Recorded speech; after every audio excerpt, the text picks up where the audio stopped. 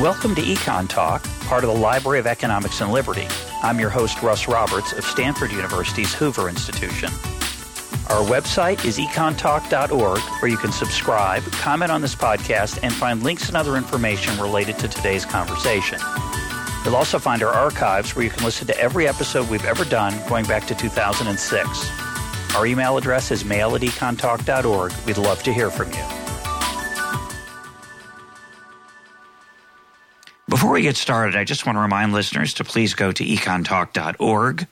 And in the upper left-hand corner, you'll find a link to our annual listener survey where you can vote for your favorite episodes of 2015. Please do it today. The survey will close on January 31st. And please excuse my voice today. You can tell I have a cold. Today is January 5th, 2016, and my guest is Josh Luber.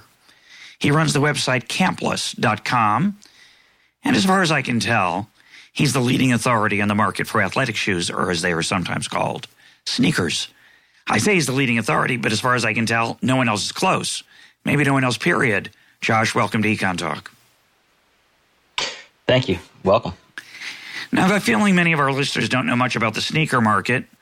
Most of us think they're people who buy sneakers when they need them. My sons play basketball, so I went out and bought him sneakers for that. We went to a shoe store at the mall. We spent something between $60 and $100. But there's another world out there. Tell us about it. Yeah, and I think the other world, I need to preface, it was a very nice intro you gave, but I am, I'd say, an expert not on the sneaker market in general, but on the secondary market for sneakers, or the resale market. So this is people buying and selling sneakers on eBay, on other websites, in person at sneaker stores, after they've been purchased at retail. So a pair of Air Jordans sells for $200 at Foot Locker, and someone buys them for Foot Locker and turns around and puts them on eBay and sells them for $400 or $500 or $1,000. And that market, the secondary market for sneakers, has existed, forever, for as long as Air Jordans have released, since 1985. But it's really been in the past 5 years, really since the beginning of 2011, 2012, that the resale market really blew up. And in the past 5 years, the number of new people coming to the market, the number of new releases, and the overall size of that market has just grown like crazy. And it's provided me with an opportunity to start doing this as a career, as opposed to just as a personal hobby. I am 37 years old. I have collected sneakers all my life. I still have sneakers from when I was 10, 12 years old. That I still have them, and I've never worked in the sneaker industry at all up until a few years ago, when I started Campless on the side while working at IBM, and did that on the side for a couple of years. And it was only about 6 months ago now that I'd be able to do this as a full-time career. So how many pairs of sneakers do you have? That's a tough question. I'm not exactly sure. The last time I counted, it was about 250. My guess is it's close to 300. But I just moved, and I moved from Philadelphia to Detroit. And as part of that move, I am building myself a new shoe room wall. And I'm actually sitting in the middle of the construction of it right now. And so in about a week or so, when it's done, I will get to count them again and fill up the wall and have a better idea. But my guess is 300.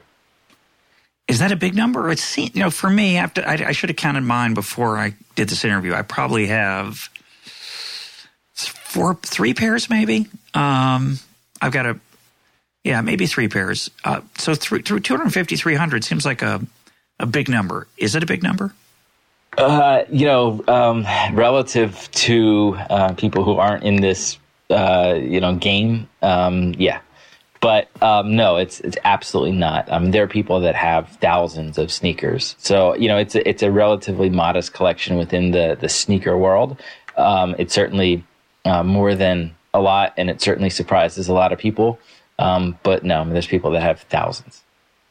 So I saw your TED Talk, and we'll put a link up to it. One of the things that about this phenomenon, one of the things that startled me is what happens on Saturday mornings that I was totally unaware of. So talk about what goes on in this collectible market and the resale market on Saturday morning, which is amazing. Yeah. Well, so you mentioned the name of my company, Campless, and that name is derived from, what is historically and even today the best and sometimes only way to get limited release sneakers, which is camping outside of sneaker stores. And so the name Campless is derived from, and our motto is no more camp less, as we are a data company. And so, to get to that is every single weekend, every single Saturday, there are sneaker releases. Most weekends there are, multiple 3, 4, 5, 6, 7, big releases that some sneakerheads somewhere care about. And a lot of them are just first come, first serve at sneaker stores. And so what do? Kids will start camping out there the day before, the week before, depending on how big that release is. And so, you drive by any Foot Locker, any sneaker boutique at, 8 a.m. on a Saturday morning, and there'll be a line of kids, sitting outside, waiting to get in and waiting to buy the shoes. And, depending on how big the release is how long they've been sitting outside, waiting to get sneakers. And so, that is, changed a little bit over the past couple of years as, people, more and more releases happen online. But that's still kind of bread and butter of how the sneaker industry works. So this is extraordinary. Again, if you don't know anything about it, and I didn't, what do you mean there's these re-releases? Go into more detail about what's actually happening and how do people know what's coming? Is it announced somewhere? And what do you mean by big? Why are some bigger than others? Yeah. So in 2003, there was a book published called "Where Do You Get Those?" And it was a look at sneaker culture through, I guess, the 60s, 70s, and 80s.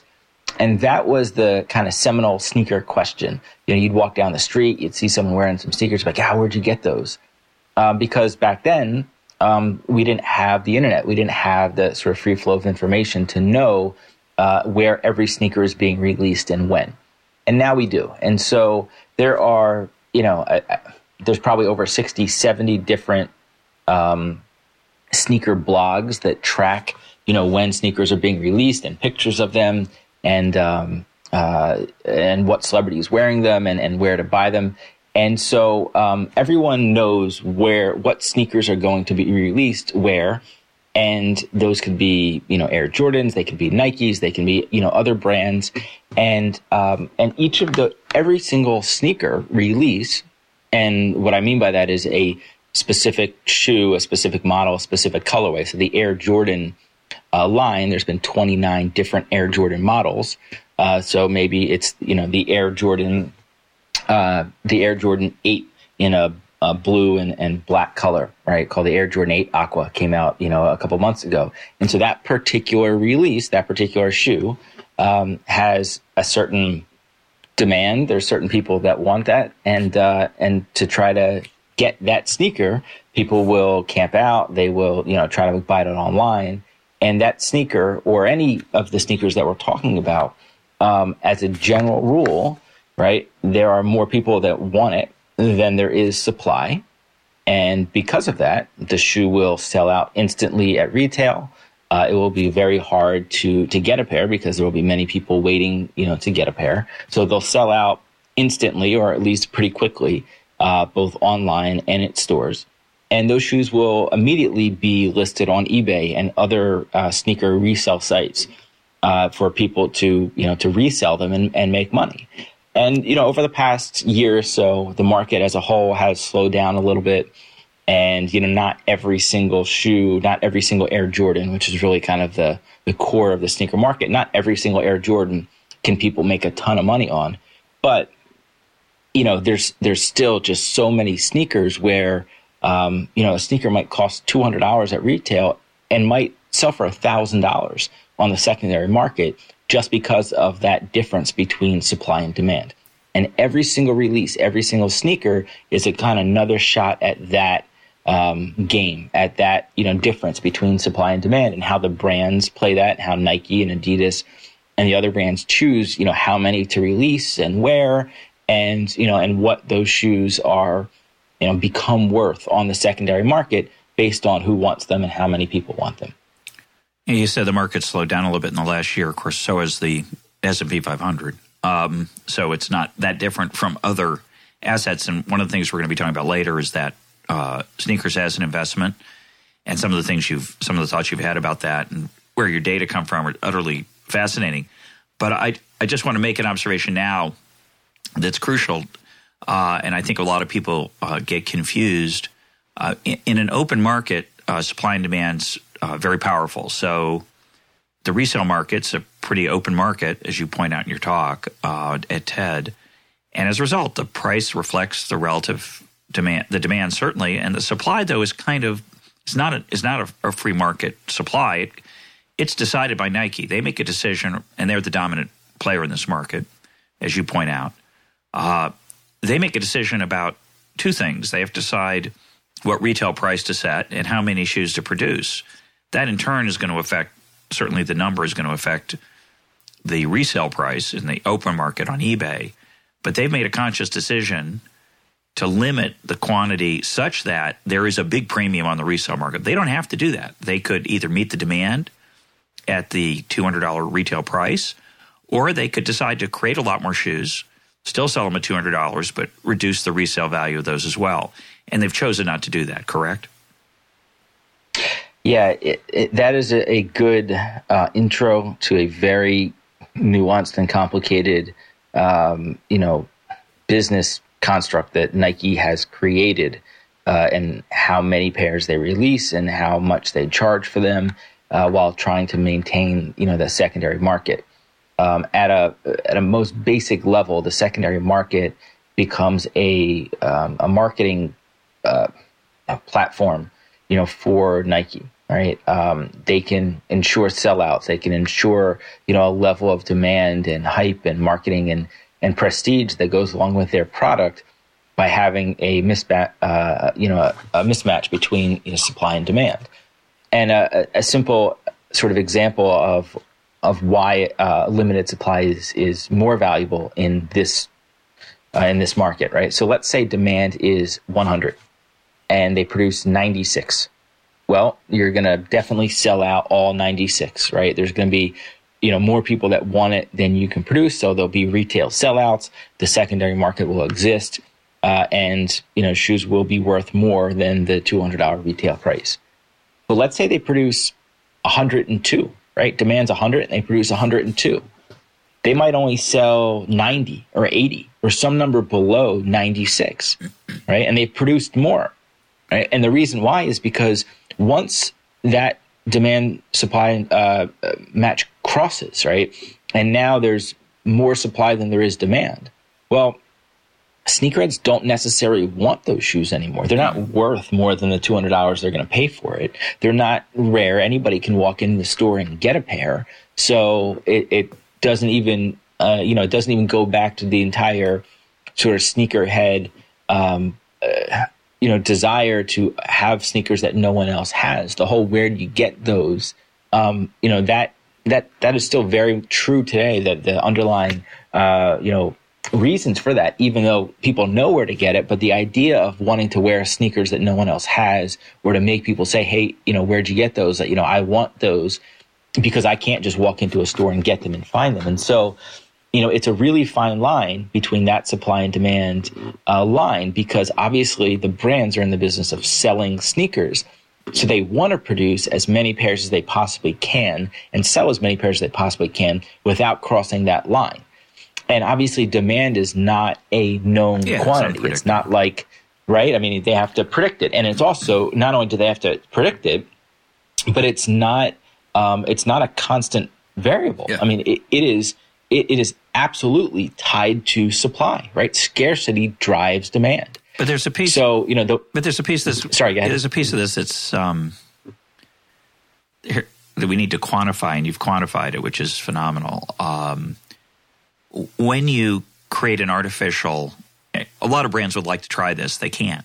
There's something special about Nike, this certain cultural phenomenon that's happened that, if other people try to say, well, we'll just make our stuff scarce and we'll make a lot more per sneaker, they can't, or a lot more per whatever it is. They can't always do that. Most of them can't ever do it. But if Nike has a little bit of monopoly power because of this cachet that we're talking about, they're also giving away a lot of money. When you see people waiting in line, it means you could have charged more. Now, there is uncertainty, as you point out. And if you make a mistake, you can lose your cachet. Something becomes readily available and easy. You didn't have to get the heroic nature of camping out and all that. But the amount of money that's being made on the resale market is substantial. So talk about that for a minute as a measure of how much Nike is willing to sacrifice in order to create this overarching idea that their sneakers are special or scarce or rare. Well, I disagree with the premise a little bit that Nike is sacrificing that money. Right. But let me come back to first the amount of it. So the average profit on the secondary market is about a third. Right. So markup's about 33% on retail price. And in 2014, and we're kind of just doing the 2015 numbers now, but in 2014, the secondary market was about 1.2 billion in the U.S. Right. So, a third of that, is about $400 million profit that's being made by resellers as a whole. Right. And that's, it sounds like a lot of money, but the global or the U.S. sneaker market, the retail sneaker market is, in the billions. And I think it's like 20 billion for U.S. So, if there's a $400 million piece of profit that is being made by not, it's not a handful of people that make a lot of money. No. It's a lot of people that make a little bit of money. In 2015, there were 136,000 people that sold at least one pair of sneakers on eBay. So it's, it's a lot of people making a couple bucks here or there. And so the idea that it's money that's Nike sacrificing, they can't necessarily sell the sneakers for 30% more. Correct. Right? They can't necessarily sell more sneakers because we get in the same construct that I was just talking about, right? If they produce 102, right, they might actually sell less than if they produce 96. And so there is that piece of money that's out there, and Nike can take a little bit of it. And I keep saying Nike because Nike and which owns Jordan Brand accounts for 96% of the secondary market in dollars. So it's really, all about them. They can take a little bit of the margins by increasing prices a little bit, by increasing supply a little bit, and therefore driving down, margins and demand, a little bit. But if they cross that line, right, then they're going to actually make less money than they would originally. So it's a really fine balancing act. And every single release, every single, shoe that comes out every single weekend is another chance to get that, that balancing act right and try to figure out where they're maximizing their business, in relation to the secondary market and everyone else, both from a short-term perspective in terms of maximizing sales, but also what's that mean to the long-term, brand equity and cachet of owning Nikes and owning Jordans, which is a lot of what this is about. Is there a premium paid for the condition of the sneaker? In other words, especially mint. If the shoe is never worn, do you make more money, or if you can at least claim that credibly? Yeah, absolutely. The term for new sneakers is called dead stock. Dead stock, refers to shoes that have been unworn, new in the box. And on the secondary market, about 2/3 of the market is dead stock, and about 1/3 is used. And dead stock is relatively easy to value because people know what that condition is. And there's definitely ways to tell if a shoe's, been worn, even if it's, been cleaned well, et cetera. There's ways to tell. And that obviously commands the most amount of money. And it's just like, any other cars or baseball cards or anything else, right? The worse the condition is, the less valuable it will be. And so for people that buy and sell used sneakers, a lot of it's like a car, right? Like driven once, or just driven off the lot. So if a shoe's been worn once or twice, you can usually get a great deal on a shoe that is basically like new. But people, share pictures and try to figure out, what a shoe is worth the more it's worn, because every shoe is also different. Some shoes crease differently, some shoes, show wear differently, et cetera. So, it's very much a shoe by shoe basis. Do you think that Nike profits or benefits from this phenomenon in their current release So the reason I don't know if that's clear what I mean, but I mean, this is a strange phenomenon. This re-releasing of collectibles, this idea that there has become a market for these antique shoes, you could call them, the way there is for baseball cards, for coins, for other things. And, of course, baseball cards don't get reissued. They're valuable in general, for being collected and being old. These are new releases of older models that are limited in number. Does Nike expect to benefit for their non-antique releases, non-re-releases? Because usually, you do this to create excitement, but it's an excitement among a small subculture. People like you, sneakerheads, and people like me don't know about it. I've never seen the lines. There's not much promotional side benefit. You make, in your TED Talk, you mention how people every 2 years see Apple products are in high demand. There's a big line outside the Apple stores. This is going on every week, and it's kind of quiet. Is Nike benefiting from that other than just this, that they can keep selling old models for $200? Yeah, so two things. First of all, there certainly are the re-release of older Jordan models and other shoes, but it's also about the new releases, every week, and some of those have very high demand, and some of them, sell for a lot on the secondary market. So it's not just what you call sort of a collectible or an antique, right? I mean, they are new releases as well that have that same supply and demand profile. That said, there is definitely sort of marketing value in having this the sort of sneakerhead market and what happens there. Well, first of all, let's also point out that a lot of these sneakerhead releases are the biggest individual releases of the year for Nike and Jordan brand across all the categories, across all of their sneakers. Now, obviously, in the aggregate, they sell a whole lot more if you add up everything else that doesn't fall within the sort of sneakerhead world. But the Air Jordans, for example, those are usually the biggest release every month, for Nike and for Jordan brand are those retro Jordan releases. The Christmas release, every Christmas, there's a pair of Air Jordan 11s, the Air Jordan Model 11 that is released. And we haven't seen the numbers from this past Christmas, but last year, it's called the Air Jordan 11 Legend Blue, sold something like 750,000 pairs at retail, right? And, that's in, basically one weekend.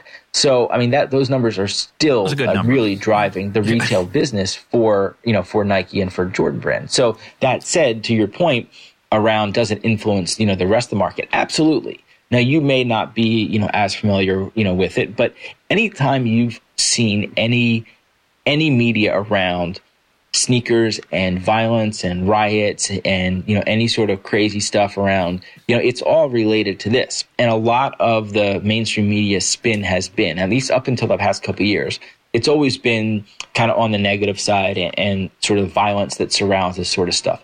And look, that definitely happens.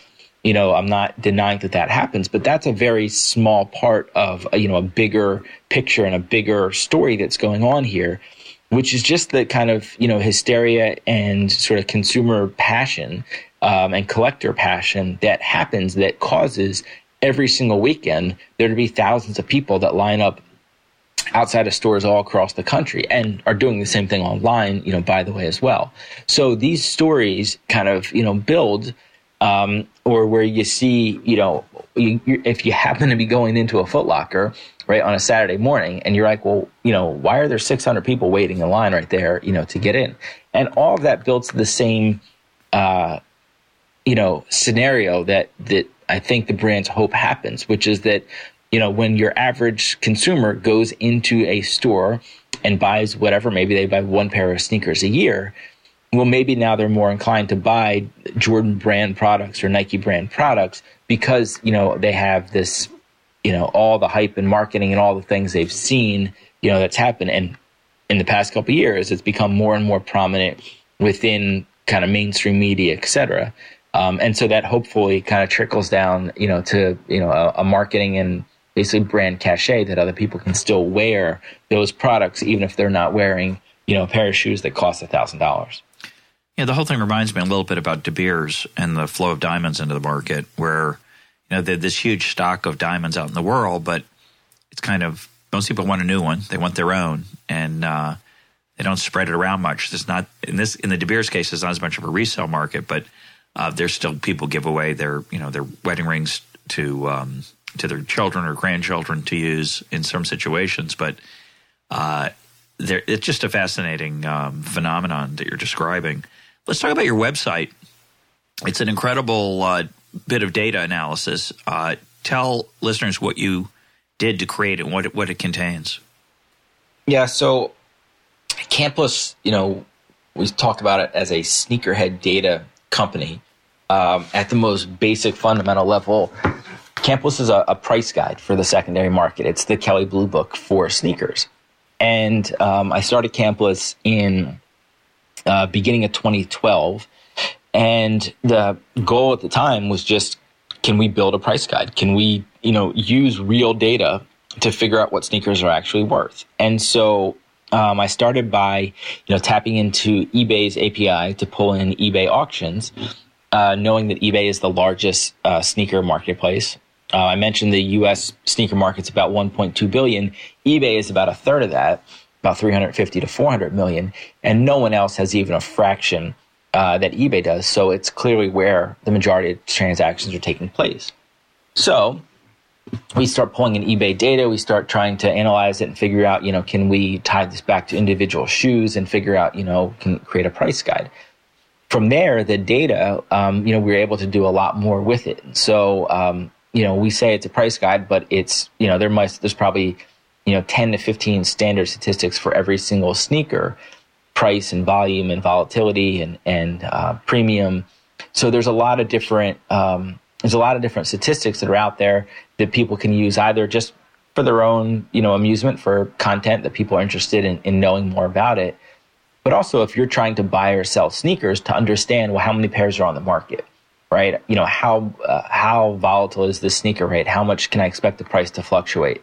In addition to things like, what is the market price? And that led to the blog, which is kind of the second half of the site. And the Campus blog is like Freakonomics for sneakers, right? Where we've taken, and some blog posts are as simple as just what shoe released this past weekend, how many pairs are on the market, what's it selling for. Others are as complicated and nuanced as, like a finance textbook. There's one post in particular that is an analysis as to how Nike leverages the secondary market. And that took months to write and is probably as dense as a finance textbook, right? But it's a level of analysis on this industry and this market that just didn't exist. And it's fun. And we get to kind of dive into this and see what insights we can pull out, from this data. And that has evolved, right, where we're at an unbelievable transition point to have this conversation, where we are about to launch a stock market for sneakers and move what is essentially a data company into a marketplace, where, a stock market is essentially just a data company. It's a collection of data to surface what is a market price and how to match buyers and sellers across a market price. And so we're doing that, and we're transitioning Campus from a data company to a stock market. And that company is called StockX, and that actually will launch within the next couple of weeks. So talk about the amount of data that you're looking at. It's quite a bit, right? Yeah. So I think right now in our database, we have somewhere around 25 million eBay auctions. And then I don't have exact numbers, but we collect data from basically every corner of the sneaker resale market that we can get our hands on. That includes Facebook, Instagram, consignment shops, other resale sites. Again, none of them have a fraction of the market that eBay does right now. So we use all that data in different ways. But it's a lot. And in some cases, it becomes a little bit overwhelming. What are some of the issues you had? And you talk about them occasionally on the site.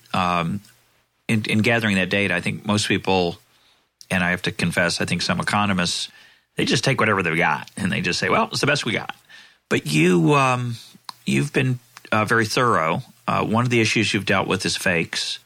So talk about how you've dealt with that and what other issues arise in trying to make sure your data are accurate. Yeah, so the fake issue is a subset of the sort of larger issue around eBay and just cleaning the data and making it useful. eBay is not an inventoried marketplace, right? Anyone can go there and they can create whatever listing they want and they can describe it however they want. And so you get a whole lot of junk, a whole lot of keywords that people put into auctions and descriptions so that their auctions pop up. And so you might get something like, an Air Jordan 6 Carmine, which is the name of a particular shoe. And it'll say Air Jordan 6 Carmine, and then it'll say, Yeezy, Kobe, LeBron, and 19 other words, in the title. So, as a data, analysis, how do we know what shoe is actually being sold in that auction? How do we know it's a Jordan 6 Carmine and not, a Kobe Bryant shoe or a LeBron James shoe? And so that process of cleaning the data and identifying it is by far the most complicated and most time-consuming part of all of the work that we've done. But because we've done it, we now have really clean data that we can do cool stuff with. And the secondary part of that, is then, now we know exactly what shoes they are. Now, how do we do things like eliminate fakes? How do we do things like eliminate auctions that have multiple sneakers within one auction?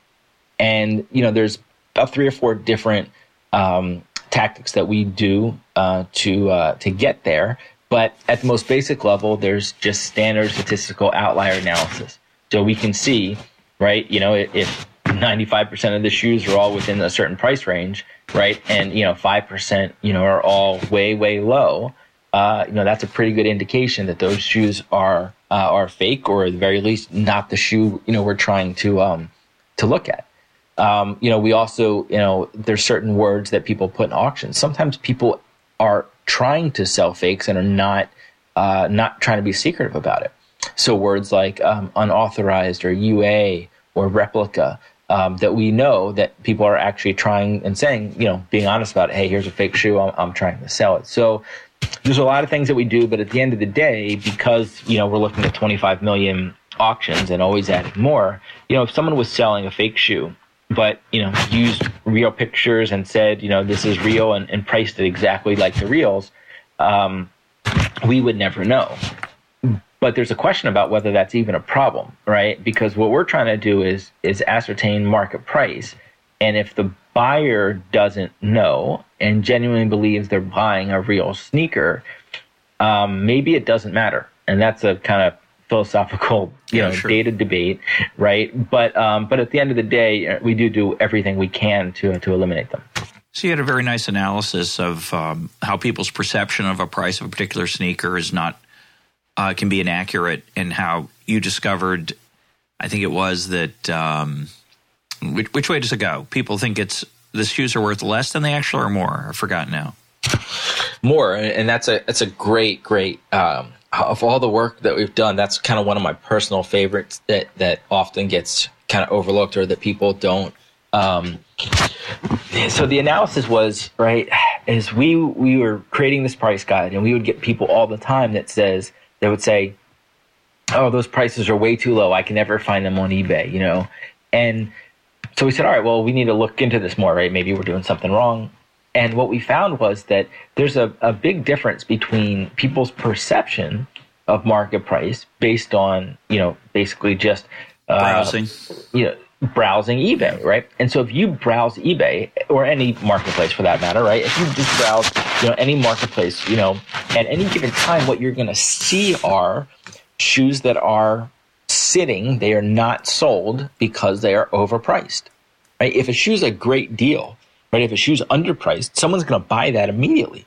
So it's going to sit for a lot shorter time than if a shoe's overpriced. And the more overpriced something is, the longer it sits and the more likely it is that you're going to see that if you look at eBay at any given time. So we actually went through and figured, So we went through and figured out how long do sneakers sit, right? At what price, et cetera. And we figured out that there was, something like a gap of, I don't know what it was, maybe like, 18% or 20% or something. I forget the exact number that, because this was, like 2.5 years ago. I should know it, but there was a big gap between people's perception of what market price was and what it actually was. And that was pretty cool. And to be able to quantify that. Yeah, no, it's beautiful. It reminds me of on StubHub, people will say, Super Bowl tickets are selling for X. Well, not exactly. They're being listed for X.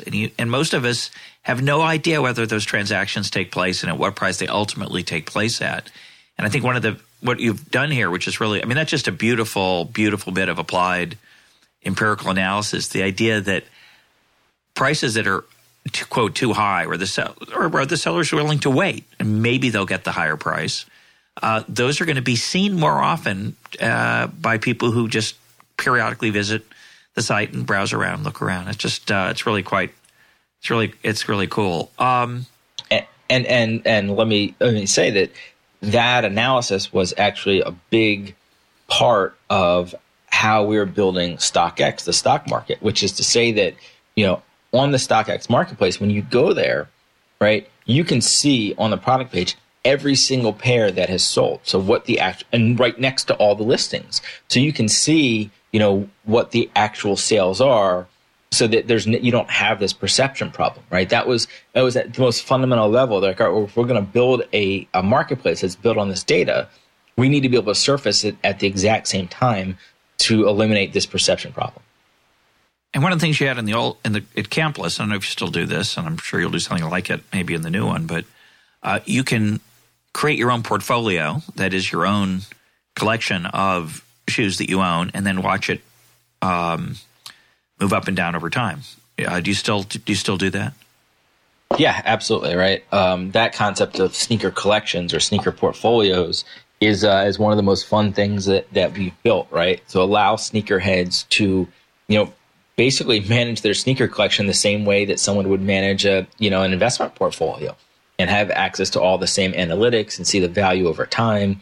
And then, to back to the sort of sneakerhead mentality, share it and compare it with other people to be able to rank your collection versus other people and share it.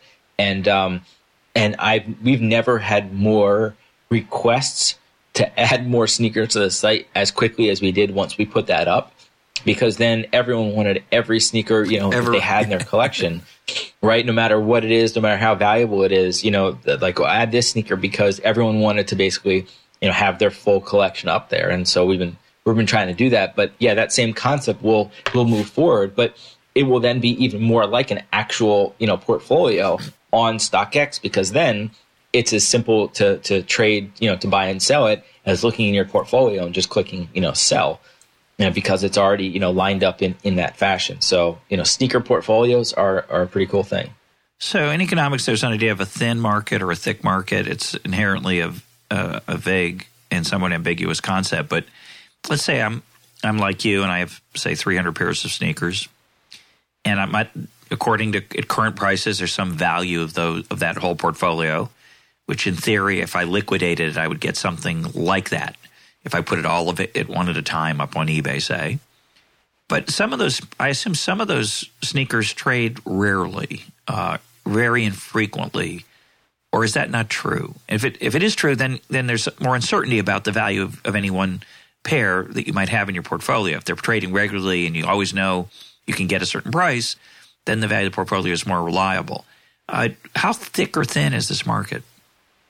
Yeah, so the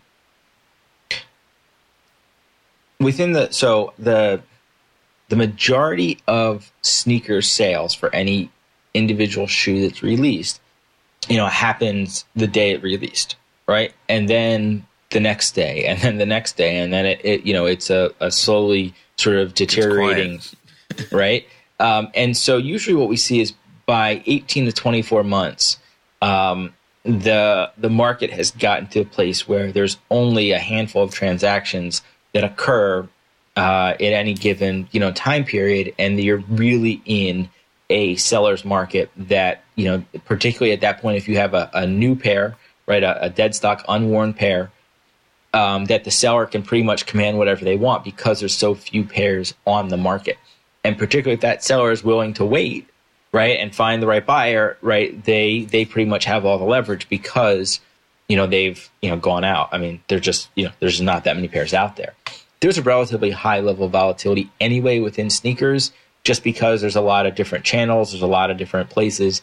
And up until Campless and now StockX, there's never really been a centralized, place where all that data, comes together that people can actually see that, oh, well, this is what, the market price really is.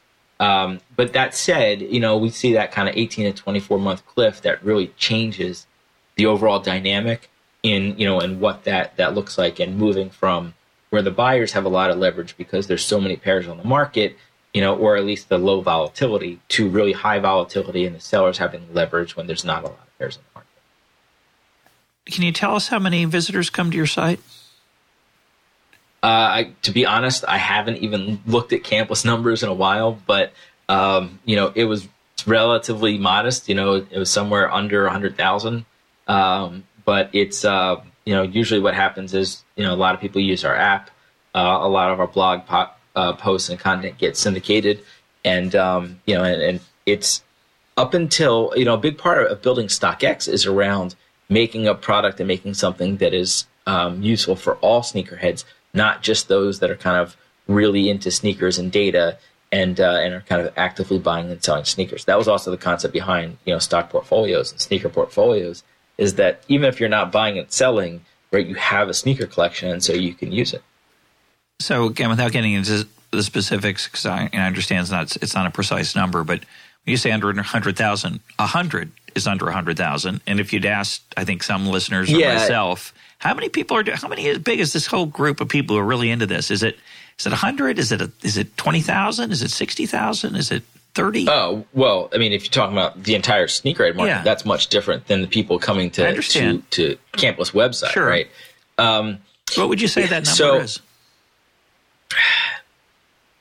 So, all right, it is so hard to figure out how big the number of people are within the sneaker market, right? Well, it's hard to define. From a seller, from a seller's perspective, like I said, there were 136,000 people that sold at least one pair of sneakers on eBay last year, right? Those are different eBay accounts for, lack of yeah. So, right, and that's just the sell side. So, I mean, you got to figure that, I don't know, 3 million people, somewhere like that are buying it, right? If there were 750,000 pairs of, the top Jordan release sold last year, right?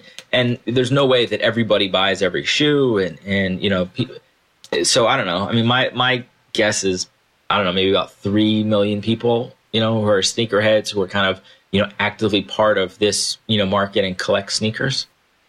It's a little hard to understand how someone can make a living being an expert on this market. So again, without going into your personal details, which are irrelevant, but this is, are you making money off of this? Of a Campless? Is this just a labor of love, or is it just, or is it profit? Is there a profit for you? It was a labor of love for a long time. I started this business in early 2012 while I was working at IBM. And before I was a strategy consultant at IBM, and before that I'd started and run a couple of startups. And so I was running Campless on the side for 3+ years, and it was something that was a labor of love that became a volunteer joint labor of love as we ended up having a lot of people who wanted to help build this thing because they just love sneakers and love data and what we were doing. And so we built this into a larger company where the primary revenue source actually comes from selling data and selling consulting services around the secondary market where, and that's all, kind of the secondary B2B, part of this business where investment firms and brands and retailers will buy data related to the secondary market to help better understand the primary market. And so that was a revenue, source for us. But, the goal was always to build a stock market, right? Or build a data-driven marketplace, right? Because that's where the money is. If you can be eBay, if you can beat eBay and be a better version of that, right? That's where, the bigger business is. And so I talked to just about everyone within the sneaker industry around partnering with, and there were job offers and there were acquisition offers and there were partnership offers to figure out, how to take Campless to the next level and how to create, a stock market and a different marketplace. And I talked to sneaker blogs and brands and retailers and resellers and like I said, almost everyone within the sneaker industry. And there just wasn't the right fit, for me to partner with and go and do this. And then one day I get a call from someone who has no current ties to the sneaker industry. And the very long, story short is that I actually have sold Campless to Dan Gilbert, who's the owner of the Cleveland Cavaliers and Quicken Loans and about 100 other companies. And I'm now partnered with him in the new version of this, StockX, where I've moved to Detroit to work with Dan and build a team. And so now we're, running this. It's kind of like a startup. It's kind of not. And we get to build it out and prove that a stock market can work as a construct for buying and selling physical goods, and prove that within sneakers, and then ultimately expand that beyond sneakers to other goods as well. And I happen to have one of the most successful business people in the world as my partner to go and do this. And so that's what the company and my job is right now. It's an incredible story. I want to talk more about StockX, but just one last question about sneakers per se. In this odyssey of the last 3 or 4 years, where you're, doing this creative thing, pulling in data from eBay, publishing this website, writing a blog, did Nike ever contact you and say, hey, this is really interesting? Or did you ever contact them? Have you had conversation with them at all? Yeah, I have. And like I said, I've talked to just about, everyone within the sneaker industry at some point, including Nike. And I've had various conversations with different people there at sort of different levels. So yeah. Did they ever see you as a threat? Did they ever say anything, or was it all good? So certainly all my interactions with them have been great, right? And everyone I've met with, interacted with has certainly treated me well, and no one has treated me as as an enemy or as a threat. Nike has a very interesting relationship with the secondary market. Everything that they do creates it, right? And like I said, they're 96% of the secondary market.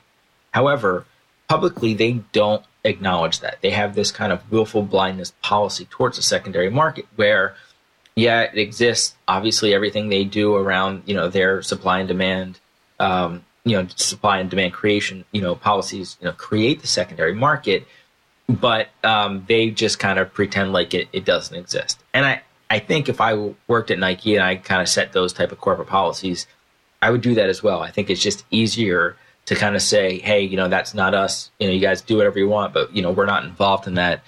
And so for that reason, it's been, look, we're a huge giant billboard for the secondary market.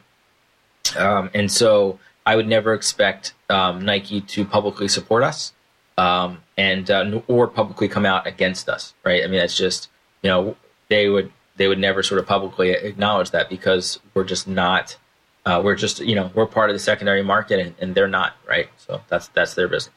Sure.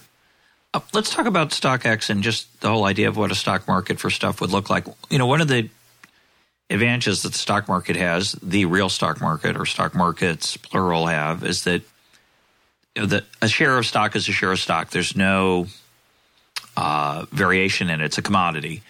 And of course, there are commodity-like aspects to what you're talking about. I'm thinking about, for example, a different kind of collectible, which is books. So if you go onto Amazon or half.com, you can find almost, an enormous number of books in different qualities. You can find hardcover, paperback, but even within those, there's, brand new, there's like new, there's good, there's acceptable, and usually they tell you what's, not quite right about these things.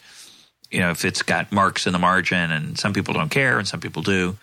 But how are you going to deal with that? If you want to expand beyond sneakers, if you want to create a stock market in collectibles, how are you going to solve that quality issue? Well, at the start, right, StockX is only for dead stock shoes. Right? You can't create a market pricing around something that has too much variability in the value based on the condition, because then you'd have to have pictures, you'd have to have a standard grading system, and that becomes pretty hard. There became a standard grading system for baseball cards and for coins, and certain things that have, standard shapes and had an official grading, system. And so you could easily, integrate a standard grading system for any industry that has that. But to start, you just stay at the dead stock new level for whatever product that is. And so for some of those things, maybe it becomes a lot harder, right? Watches might be a lot harder to do than people might assume, because a watch is inherently always used, right? The second a watch is made and given to a consumer, you don't know if that person is banged against a wall or, just because. But something like, handbags, women's handbags, could, unused, right? And certain other pure collectibles. But, the concept of a stock market for for any consumer good is really just a different way of matching a buyer and seller, right? Yep. And that it's using that construct. Now, eventually, we'll actually put a securitization layer on top of sneakers and whatever other verticals we're working with. And then you can actually, use this as an alternative investment vehicle. But on day one, it's just about, instead of getting a share of stock, right, a buyer and seller meet over price and you get a share of stock, you get a physical good. And every vertical that we add will have to deal with that issue around, condition and how people value, that particular item. A very obvious next vertical for us to add is streetwear, and in particular, the brand Supreme, which is probably the most resold, version of streetwear. Well, an unworn shirt or an unworn, jacket is a defined thing, right? I mean, if it's new in the plastic, right, if it's never been taken out of the original wrapping, then that's new. And so we can create a market around that. And there is a big market for those particular clothes, which is as crazy and as secretive, right, or unknown to the average person as sneakers are. And so it's about finding those other verticals that have similar demographics and similar type of market dynamics that sneakers do. So there's two psychological aspects of this I want to talk about. The first is, why do people collect things? I'm not a collector. I think I have about 40 or so P.G. Wodehouse books. I think he wrote 92. I don't know how many are in print. I have a lot, and it's plenty. I've got all the good ones that I think I have, and I've never had an urge to finish my set. So I'm not that kind of person. Could you speculate for a little bit about the psychology of that? Why? I mean, obviously there are people who want to have every Air Jordan release in every color, and they never wear them. So all the utility in the economics term, or all the satisfaction or value, comes from knowing that you have something that's complete, or do you have a lot of it? What do you think's working there? What's the human's urge to collect? Well, yeah, I mean, you tapped into the human urge to collect, which is absolutely a big part of sneakers, but it's not the only part, right? It's the only part of other, things that people collect, right? There are certain things that people collect that have, maybe they have no real intrinsic value, or maybe they have no function, or they have no, but sneakers are so many different things. And this is one of the reasons why when people ask, is the sneaker market going to collapse? Is there going to be we're not going to have a crash the way that you would think of a market crash, because there's so many different reasons of why people buy sneakers. Excuse me. And I use the word, say buy instead of collect, because collecting is just one of the reasons.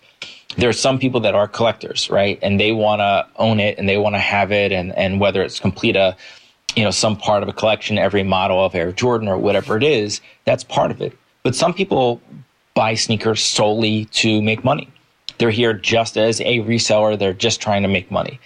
Some people resell, right? Not to make money as much as it just to buy more sneakers. It's a way to fund the rest of their collection, right? There's some people that just want to own the sneakers for the prestige and cachet around owning a certain rare or exclusive pair of sneakers. right? And that's kind of exponential when you take into consideration the fact that, you can pay $200 and then have something that's worth $1,000.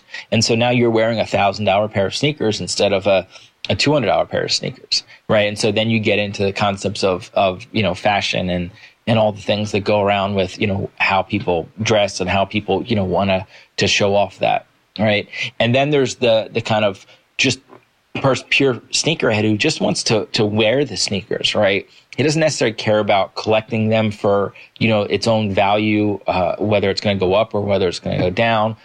But he just wants to own them and wear them because they're sneakers. And at the end of the day, you wear sneakers. And then you get into even more functional, people that wear them for particular sports and performance and all that. So there's just so many different reasons, right? And the athlete and people who like the particular athlete or the team or whatever it is. So there's so many different parts of it, right? But the collector mentality and that person who, and the word investor, right? Obviously, we're talking about stock markets and how it relates to what we're talking about.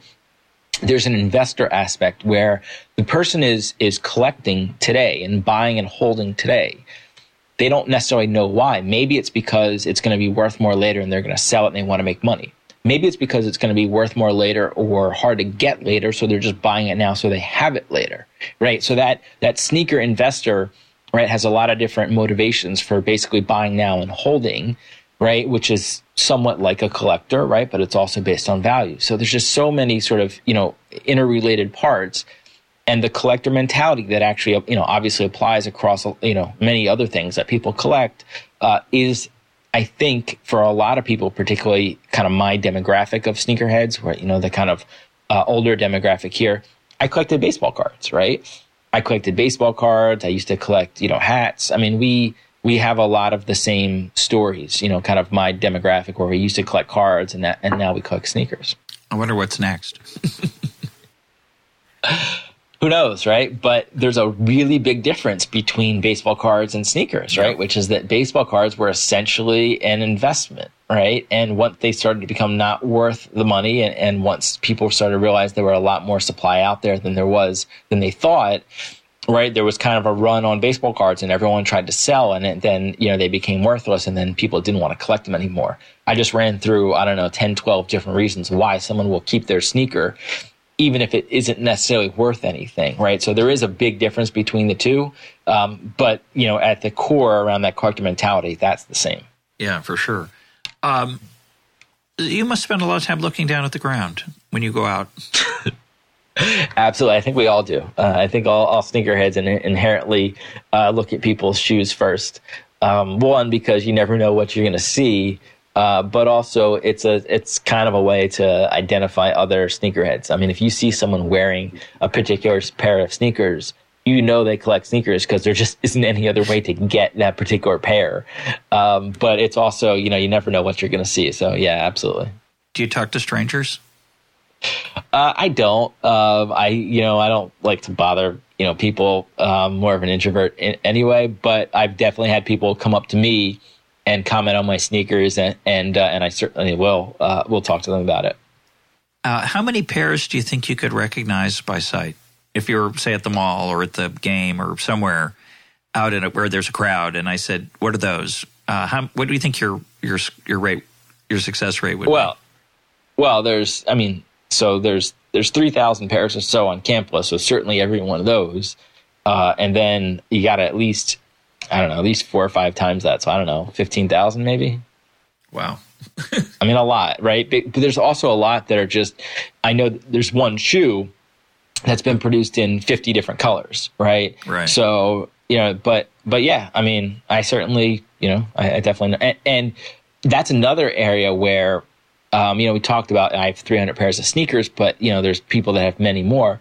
There's a lot of people that are much more have a lot more knowledge about sneakers than I do in terms of just the history of every shoe, and who've been working in sneakers all their life. I've just been a consumer and a passionate fan of sneakers, but I've only been working in sneakers for a couple of years. On your website, you ask whether sneakers are more like stocks or drugs. What do you mean by that question?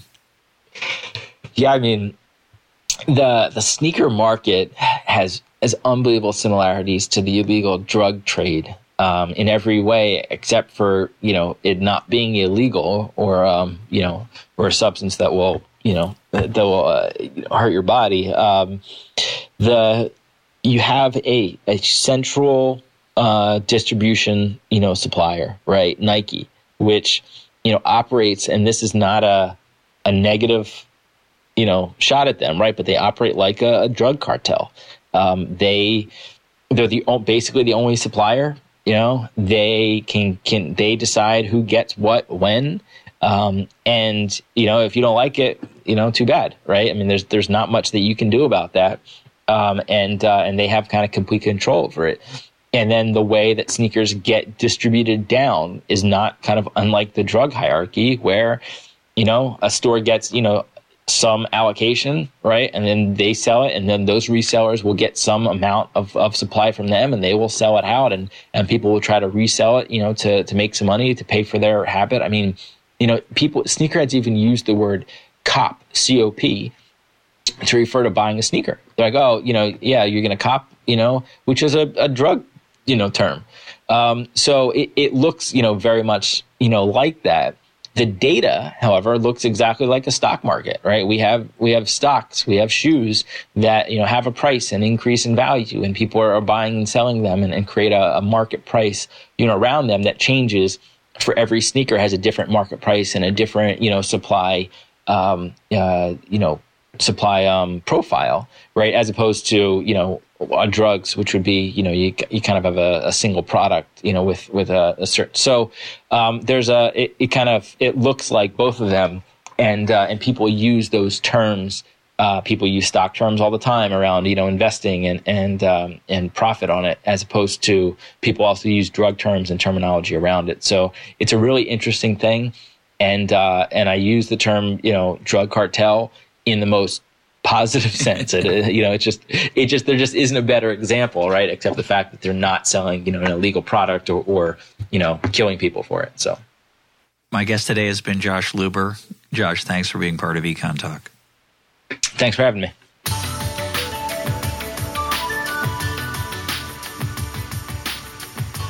This is Econ Talk, part of the Library of Economics and Liberty. For more Econ Talk, go to econtalk.org, where you can also comment on today's podcast and find links and readings related to today's conversation.